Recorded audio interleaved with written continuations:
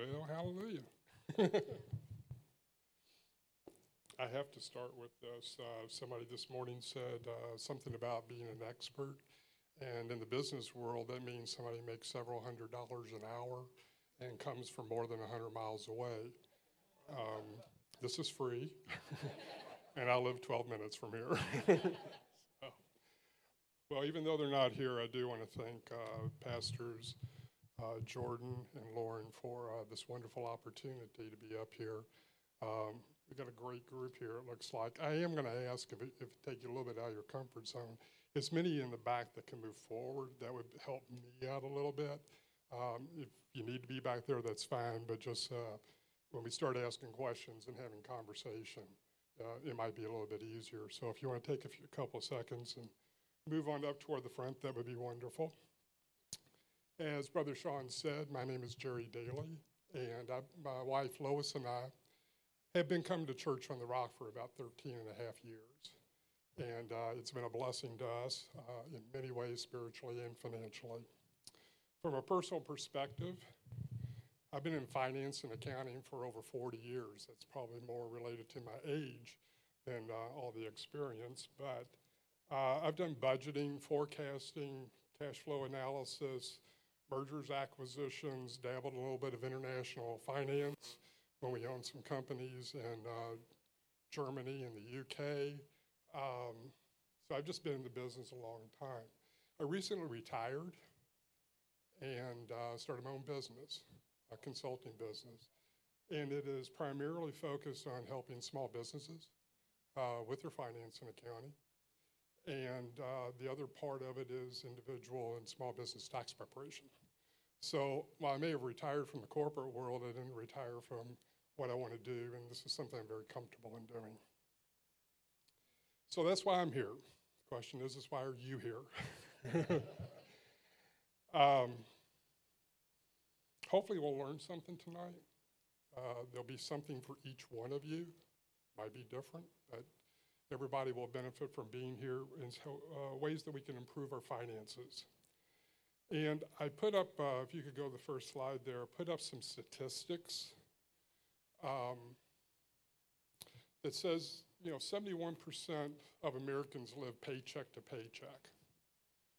And the interesting part of that, 20% of those folks make over $100,000 a year. So, you can say it's not about your job, it's not about your salary, it's how you're managing what you have been provided with. And we just need to do a better job of that. 69% have less than 1 month of income saved for a rainy day or an emergency fund. And 58% have nothing saved for retirement. So statistically, that's where we are. Now, that may not be where you are, but that's where we are as a society. The other thing I want to mention here is the legacy that we leave our children. And it's not necessarily the amount of money we leave, but how do we handle our finances in our home? How do we talk about them? Children, grandchildren, in my case, are great imitators of what they see and what they hear. So part of this is to make sure that we take the pressure off. And we handle it. If you're married, it's a couples conversation that doesn't have to get loud and vocal. So that's the part of the legacy I'm talking about. And then if you can do that and leave an inheritance, awesome. Okay? So that's kind of why we all are here. If I could get the next slide there. So there are some things I would like for us to kind of sort of agree with. Okay? One of them is that 100% of everything that we have belongs to God. Okay? We are asked scripturally, commanded, if you will, to give 10% back in the form of the tithe. And so that the basis of this presentation says that we will do that. The other 90% is how do we manage the rest of it, given that it belongs to God. That's called stewardship. okay? And we have to be able to manage the 90%. So giving is the first thing that we do. We manage the money after you give. And this is going to require a change in our mindset. We have bad habits. We may not even know we have bad habits. But that's what part of having more knowledge tells you, is that, you recognize these things. That is a bad habit. So part of this is changing our mindset of what society tells us is right versus what really is right. Next one. Also, I wanted to put some things up here just basically, so these are what I call food for thought. And John D. Rockefeller, very wealthy man during his time, I think he was the richest man in America, supposedly. And he was asked one time, how much is enough money? And his answer was, just a little bit more. And I thought about that. I thought, well, how do I interpret that? And Pastor Jordan, a couple weeks ago, had a message relative to contentment, being content with where we are, and not comparing ourselves to others. Oh, I wish I had their car. I wish I had their house. I wish I was at the vacation place that they're at. That's not a good place to be in. So that's what that comment there means to me, is that we shouldn't compare ourselves. We need to be satisfied with where we are, but be motivated to improve. Okay? It's not how much we make. I already said that before. It's how do we manage what we have. The next one is the concept of spiritual principles and natural principles. Okay,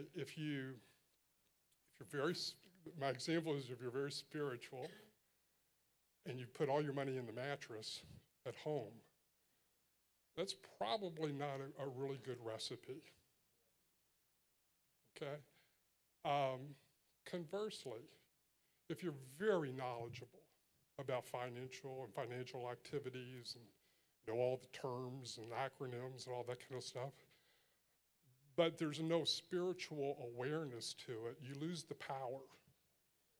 The spiritual principles bring the power to your money. And God is a God of multiplication. Lastly on this one, John Maxwell, one of my favorite authors on leadership books, good Christian man. I think this was mentioned, actually, was quoted a couple of weeks ago. The secret of success is found in our daily habits. And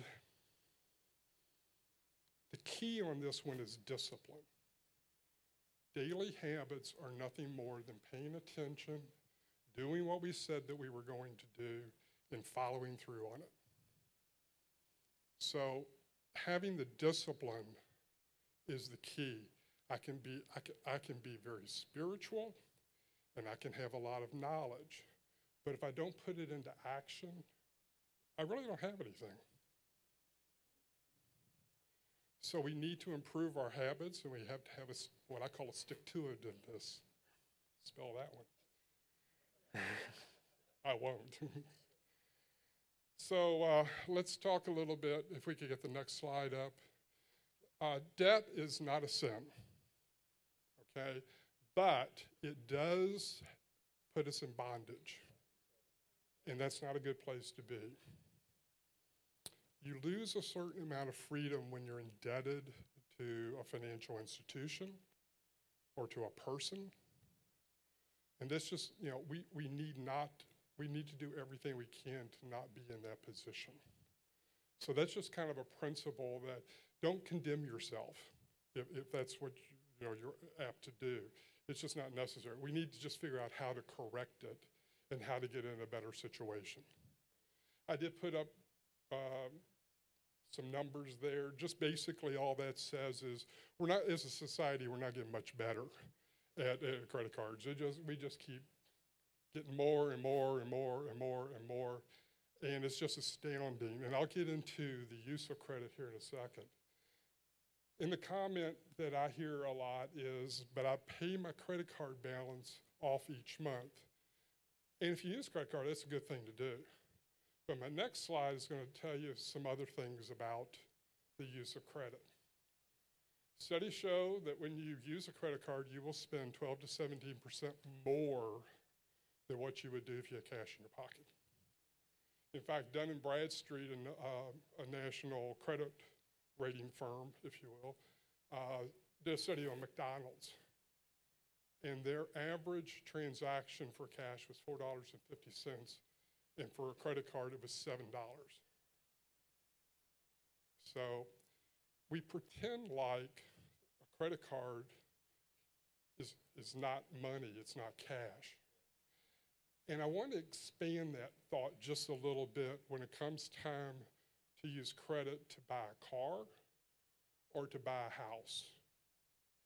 What will happen is that the car dealership or the realtor, if you will put you up as high as possible. They will make the determination for you as far as what you can afford. Not you. You haven't determined what you can afford, but you need to.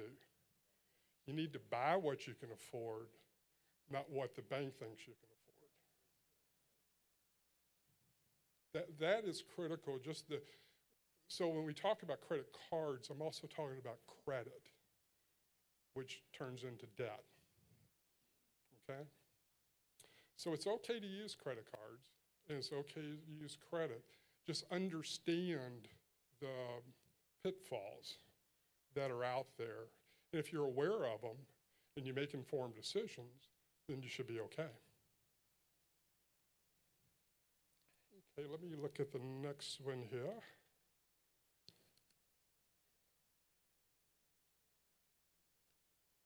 Okay, this was the hardest one for me to do. It's on debt elimination. And the reason is because every person, every family in here is different. Some of you are underwater with debt. Some of you don't have any. Some of you a little bit. So, everybody's in a different spot. So what I tried to do was to start out, and I'll get to debt elimination, but I want to talk about debt avoidance. So, and this is probably more to the young folks. If you can avoid debt, that's where you want to be. And Dr. Jacobs always says, start with where you're at. So when it comes to that car, or even that first home, you need to start with where you're at and buy what you can afford. And again, as opposed to somebody else telling you what you can afford. That is critical. But if you are already have some indebtedness, let's call it that, then there are ways to get out of debt. One of them is if you've bought too much of an asset, about car or whatever, you can sell it and start over again and make better decisions. We think that once we buy it, well, now it's mine. It's hooked to my leg, and I've got to, carry it around with me for the rest of my life for the next 30 years.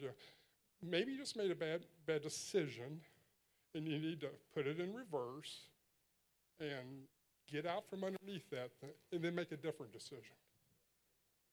Okay, so so it's still on us to make the change. So you want to pay cash whenever possible, and that is so foreign. In fact, one of the questions that came up when you asked for them was, can I pay cash for a car? And the answer is yes. You really, but the fact that we asked the question says a lot about the fact that we're just so used to a different way of doing business. And so you really do want to think in a cash mentality. Dave Ramsey, who's the guru of personal finances on the radio worldwide, whatever, the envelope system that you put money in an envelope, and when you run out, you switch envelopes or whatever, and then you start all over again at the end of the month. Part of that process, if you will, is to save for your next car. So if you do have a car payment, what was this? The average car, I think I saw last 200,000 miles. And this is the math part of me coming out here. If you average 15,000 miles a year, that's 13.3 years that the car should last. Now, the average amount of time that we, or not the average, but the length of time that we get a loan for, I mean, when I was younger, it was like 3 years. Now it's like 5 or 6, in some cases 7 years. That car's still good for another 6. So what are you doing when the car's paid off? First thing you ought to do is accelerate the payment, okay? Get out of debt with it, and then the first month that you don't have a car payment, you pay yourself. And you start your car payment for your next car, okay? That's the way it's like, I'm not going to walk away with a seminar and then next week walk out and go buy a car with cash. There's going to be some work involved here. It depends on where you are relative to your situation. But it can be done. And the other part of getting out of debt is, and again, I mentioned Mr. Ramsey a few minutes ago, is he has the snowball effect. I think most people have heard about that, but I'm going to say it anyway. If you have 3 credit cards, you owe $10,000, take the smaller one with high interest, and you do whatever's necessary to start paying more and getting out of debt on that card. Then as soon as you do that, you take whatever payment you were making, and now you put it on credit card number 2. And so now I'm making 2 payments, if you will, on that credit card. Then when I finish with the second one, I put the 1, the 2, and then I put it on the third one until I'm done. But then I'm not done. I'm just done with the credit card. Then I take all of that, and then I put it on my car payment. Okay? Then I get out from under that, and I put it on my home. And you really ought to have a 15-year mortgage if you have a mortgage. I mean, the interest rates just are begging you. In fact, I think the interest rates are higher on a 30-year mortgage right now than a 15. Josh, is that pretty close? So why wouldn't you do that? So that's kind of where we are with debt elimination. There is a way to do it. And again, the process itself, or the mathematics, is not hard, but the discipline can be hard. And that's where you need to really pay attention, because it's easy to get real excited and motivated, and I'm going to get out of debt, and then the second week hits you. And you kind of lose a little bit of steam. I mean, you really have to pray and be committed to do this.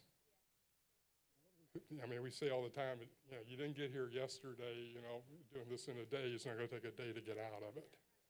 Okay? But it is a bondage. We always talk about what could we do with the money if I didn't have a house payment or a car payment. Especially it relates to the kingdom. I mentioned selling assets, because you need something to kind of get this thing a kickstart. You can have a garage sale, yard sale, sell a second car. And I want to say something here that's not for everybody. But for a season, especially on that credit card, if it's $5,000, $10,000, for a season, you can get a second job. Just to get going. Now, that's a family decision. And the family has to be okay with that. But if you do that, and then I'm just going to use my example of $10,000, and you take a part-time job, and every dollar of that goes toward that goal. Not, oh, gee, Florida's looking pretty good right now, is to that goal. Then when you reach the 10,000, it's like, see ya, and you're paid off, and you get back to what I would call normal at that point. But that kickstarts it in the payments that you needed for that for those credit cards. Then you start putting on the other stuff like the car and the mortgage eventually. Does it make sense? Good. Ooh, I struggled with that one a lot, I have to admit. So, because I want to make sure that it made sense to everybody in their individual situation. You do prioritize your debt and the smallest balance and the highest interest rate. So that's kind of where we went through. There are debt eliminator calculators. That's what I wanted to get on that slide. You can go out on the internet, and so you can, when you're setting up your plan, you can say, okay, currently I have to pay $27 a month, which is the minimum payment, and I've got $5,000 I got to pay, and it's at 18%. You're probably not going to change 18%. Okay, and you're not going to change the 5,000 because you still owe that. So it says if I double the payment to 54, or if I can make a $100 payment, it'll tell you how fast it'll pay that off. So use technology from that perspective to help you out. Next slide, please. Okay, I did this just for the married folks in the room. This is a group discussion. And I broadened it to say it's a family discussion, depending on the age of your kids. You know, mom and dad, say, we need your help, from the children perspective. We need your prayers. This is what we're doing. We need your support. We want to get out of debt and get, at least let them know what's going on. But definitely from a marital perspective, both of you have to be lockstep relative to doing this. Because if not, you're going to be pulling at each other, and it's hard enough, just doing it together, going down the road, being very focused on it. Again, know where your money is going before you spend it. I call this making informed decisions versus uninformed decisions. You wake up at the end of the month and go, whoa, what happened? I'm getting notices that I've got an overdraft. My car payment's due, I have enough money in the bank, whatever that situation is, that's being reactive. And what we're suggesting here and talking about is being proactive. How am I going to get out in front of this thing so I don't get caught not having what I need? So you put together a plan to say, this is how I'm going to spend my money. Now, that doesn't mean that it's not going to change, have an emergency here, emergency there. Okay, and we'll talk about how to deal with that. Use technology. This is what I'm talking about as far as informed decisions. I mentioned Dave Ramsey, the Financial Peace University. I think actually he's coming to Louisville pretty soon, March or April. But Andrew Womack Ministries also has a wonderful program that I would encourage you to look at. It's called Basic Sense, C-E-N-T-S. And it's a low cost, but it does a lot of what I'm talking about here as far as tracking your money, budgeting, or he doesn't like to use the word budget, spending plan. So nice. It's a budget. But you know what? It really doesn't make any difference which one you use. Use something. Pay attention to it. Sit down and work with it. And then it doesn't go in a drawer. It's something you pay attention to every week, every other week, every time you get paid, whatever. You have to pay attention to it. Next slide, please. I personally believe in zero-based budgeting. And what this really means is that you need to budget for everything until nothing is left. Doesn't mean spend everything until nothing is left. It means budget everything until nothing is left. This includes what are you going to do with any windfall money that comes through? 'Tis tax season, and some people will be getting a refund. Under this scenario, you would know exactly what you're going to do. You would know what you're going to pay, what you're going to spend once you get the number. You already have a plan for some things that you don't even know yet. But you have to sit down and say, if I got $1,000, what am I going to do with it? So that's how disciplined that you need to be relative to your finances. So key is budget everything, not spend everything. First thing is giving. First thing is giving.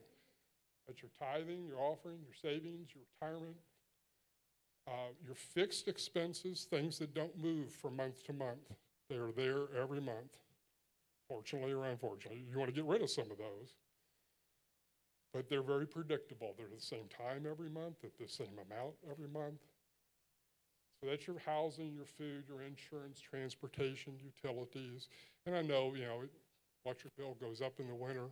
You can get on a budget plan with any of your utility programs, so it's the same amount every month. And then your discretionary expenses, and this is where you kind of start getting into people's lives and their habits. Okay? Your cell phone plan. Your cable, have you cut the cable yet? Coffee? I was hesitant on that one because everybody said, well, don't take away my coffee. But, here's the difference between informed and uninformed. Do you know how much you spend, if you're a coffee drinker, a month in coffee? I didn't, and I'm a coffee drinker. But it stunned me. The $4 and whatever cent latte. So, again, it is nickels and dimes that add up to dollars. Okay, so don't gloss over anything. Everything gets thrown out on the table. I know a lot of times when Lois and I were having a conversation, well, the coffee spending seems to be, she doesn't drink coffee. She doesn't understand. But she's right. You put everything on the table and you talk about it. So back on the giving, though, that's to God and yourself. Okay? That's very important. Next slide, please. Okay. This is my attempt at a very simple example of a household income. And it might be easier to see if you look in your binders on this one. Of a household income of $75,000. Don't challenge me on the numbers. Just flow with the math. First thing we do, 10% tithe, $7,500. I estimated 25% taxes for federal, state. We're not doing any pre-tax contributions right now. I'm going to get into that one in a few minutes, the benefits of doing that. But in this case, it's 25%. So the taxes are $18,750 a year. And so that gives me net earnings, my take-home pay, if you will, $48,750 divided by 12 gives me a monthly net earnings after tithing and taxes of $4,062.50. That's your starting point. Let's go to the expense side of it. So this is a suggested amount relative to your spending and the percentages that should be allocated. It's going to be different for everybody, but here's a couple key things here. If you look back at your own situation and your debt is like 55%, that's something you got to work on. That's got to get down to closer to this 35%. Now, we can debate whether your utilities ought to be 5% or your gifts giving, birthdays is at 3%. But the debt number, if it's more than, I think the standard is 25% for your home, And then the other stuff is cars, and maybe even credit card. So when I say suggesting, it doesn't mean I'm suggesting it. It means it's more of a norm. Okay? So when you look at that, you say, first thing you should do is say, where am I in relation to this? Okay? So if this is kind of the suggestion, and I look back over the last 6 months of my spending, and I look at my same percentages, and they're way out of whack, then I've got some adjusting to do. Again, your insurance, car insurance or whatever, might be more than 2%. Okay? You need to put it what it is, and then take it from another category. Okay? I will just say, you will not spend every dollar in the month that you're projecting here. Some of your payments are due quarterly. Some of your payments are due semi-annually. Some of them may be due once a year. But you save every month for that, so that when it comes due, it's not like, what do I do? No, I say, well, I put back $81.25 for my insurance every month. 6 months, it's $450, $68, whatever. I've got it. I'm close. That's what you want to do. And I'll tell myself a little bit. When I started doing this back in the day, I literally wrote out a check. Didn't sign it. That said insurance, January 2018, $100. And I put it in a little file box, one of those little file boxes. February, insurance. And then when my $600 insurance came after 6 months, I took the checks, ripped them up, and wrote a check for $600. That's how I managed it. I'm a Quicken kind of guy, and so I would put the $100 in Quicken as expense, and then 6 months I'd go to January and I'd delete it, February delete it, but then when I wrote it in July, I wrote a $600 check, and I had it. It was already accounted for. Again, that's the kind of discipline I think you need when it comes to your finances.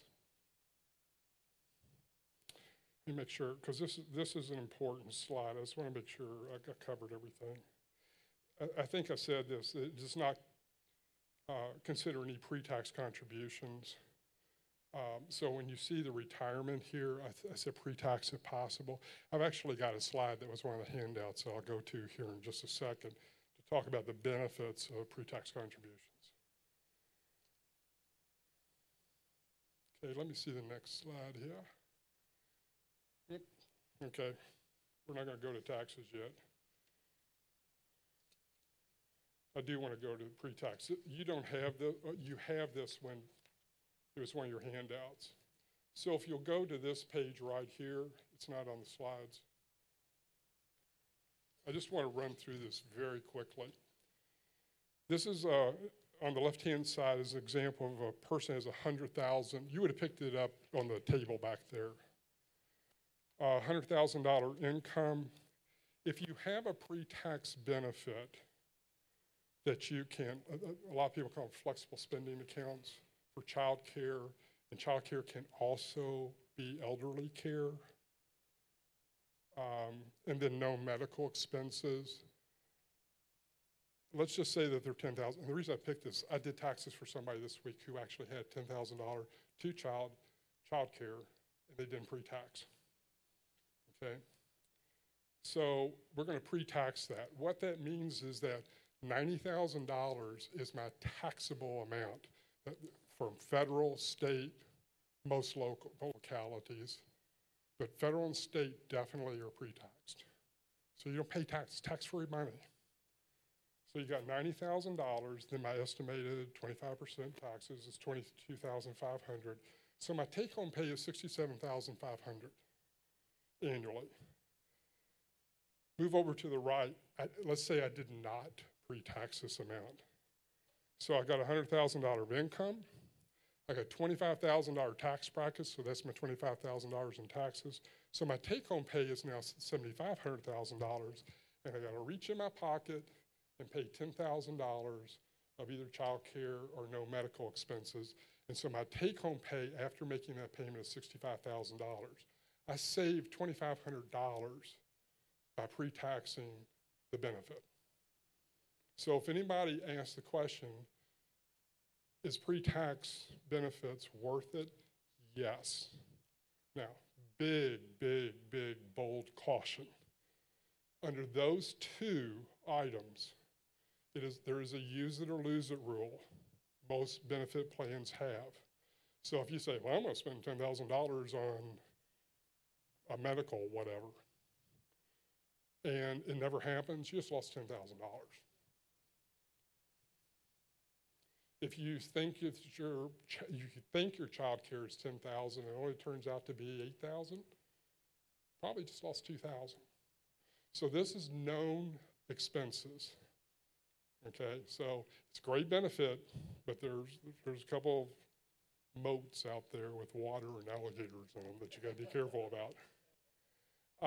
There are other things that you can pre-tax: your health insurance, your retirement plan, life insurance, short-term, long-term disability. I'm not saying go out and sign up for all these things because you may not need them, but if you need them, they can be pre-taxed through your employer benefit plan. So this is one, check with your employer to see if they have this available.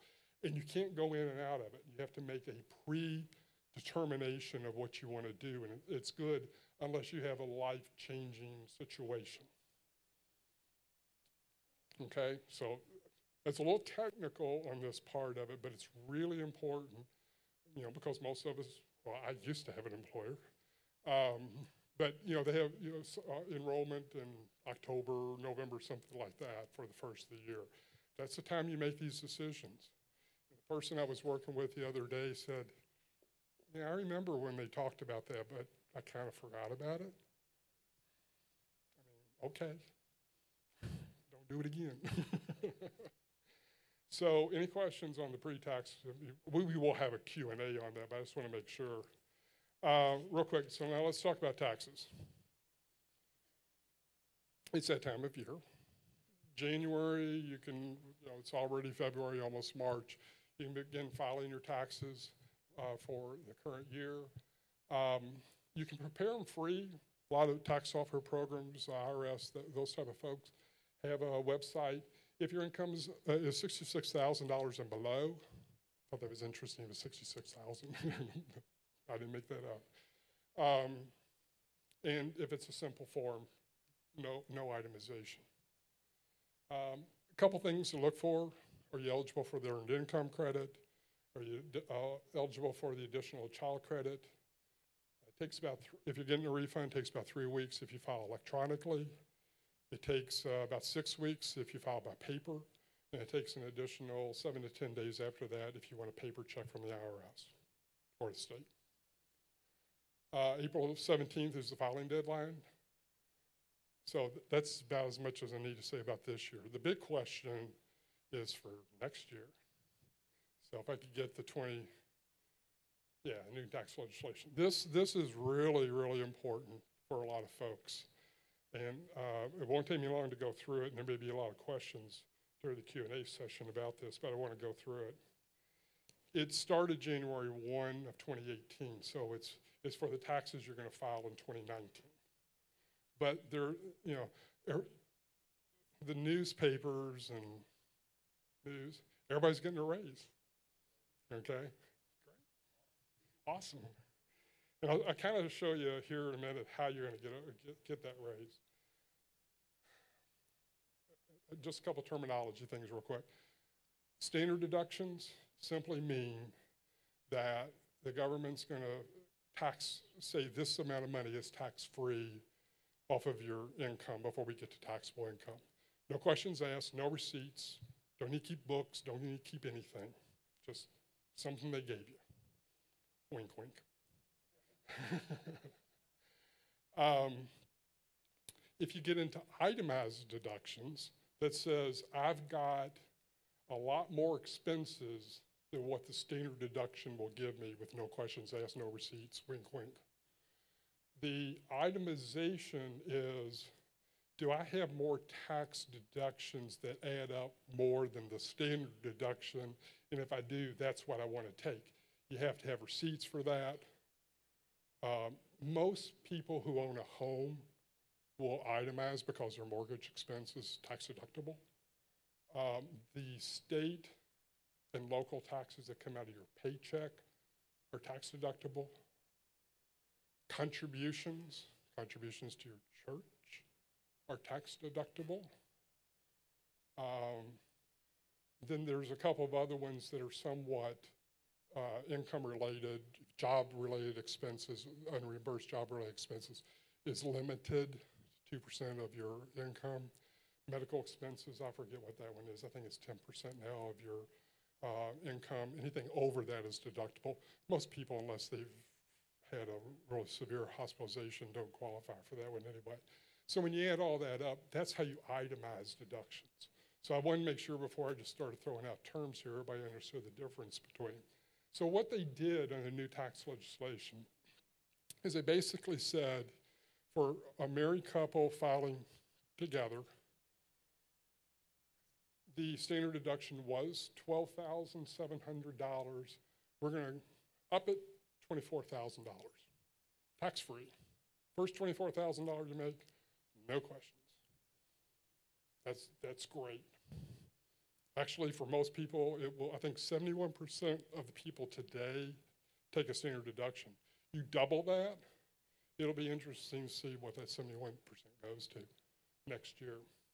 That is major change. Some other things, there is a give and take. They gave you some stuff and they took some stuff away. If you have a home, second mortgage on your home, the interest on that is no longer tax deductible.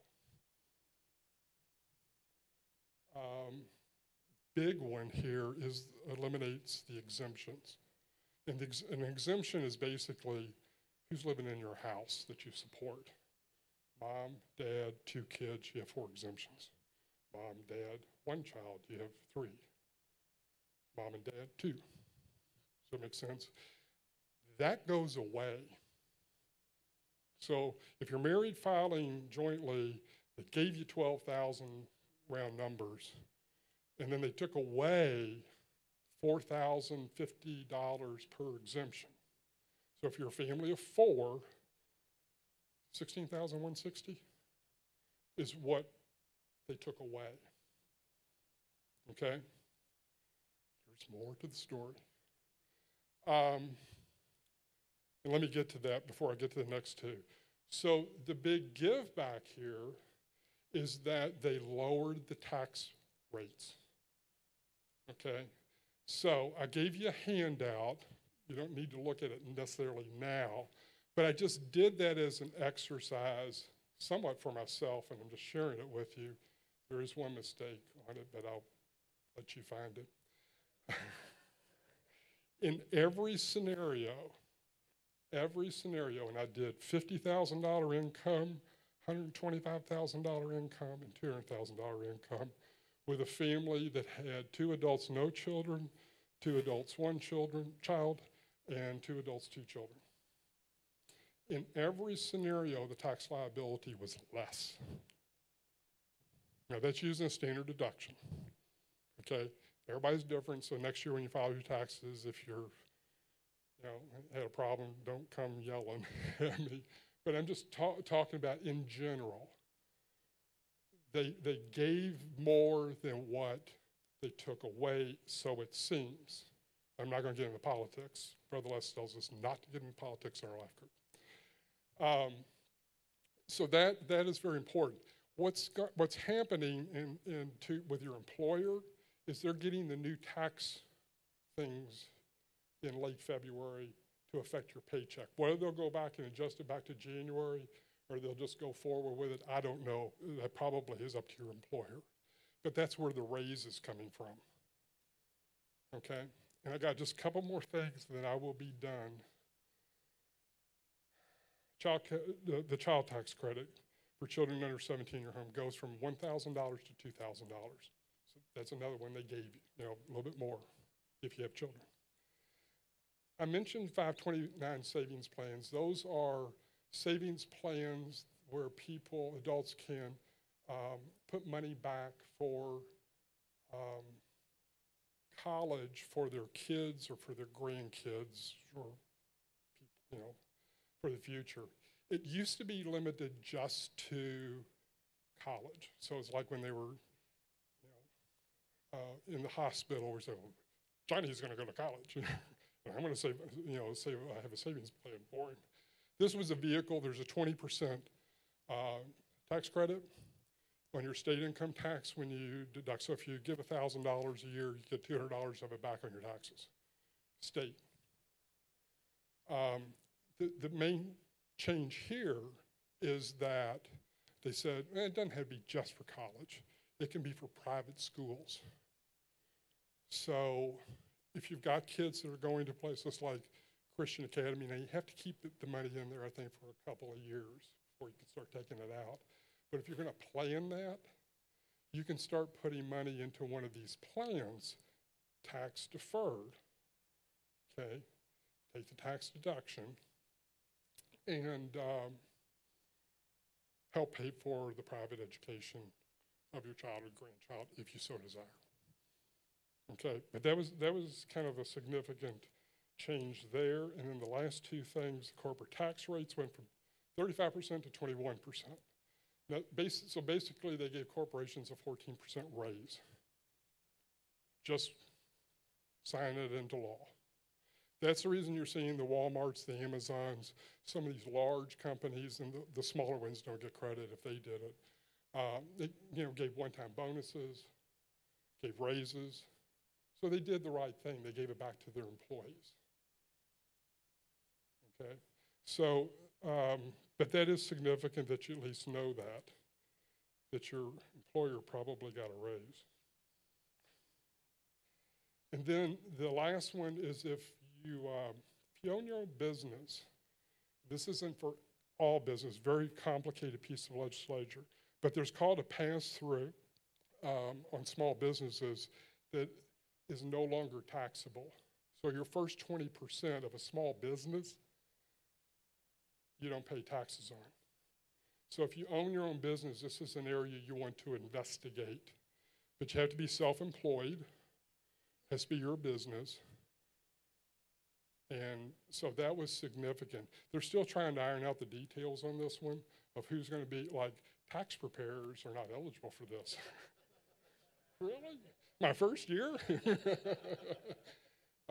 They specifically said accountants and tax preparers. I did not take offense to that. But that is significant. If you own your own business, you need to look into that one to see. And then as a bonus, the new tax rates, you can see between 17 and 18 of what they are.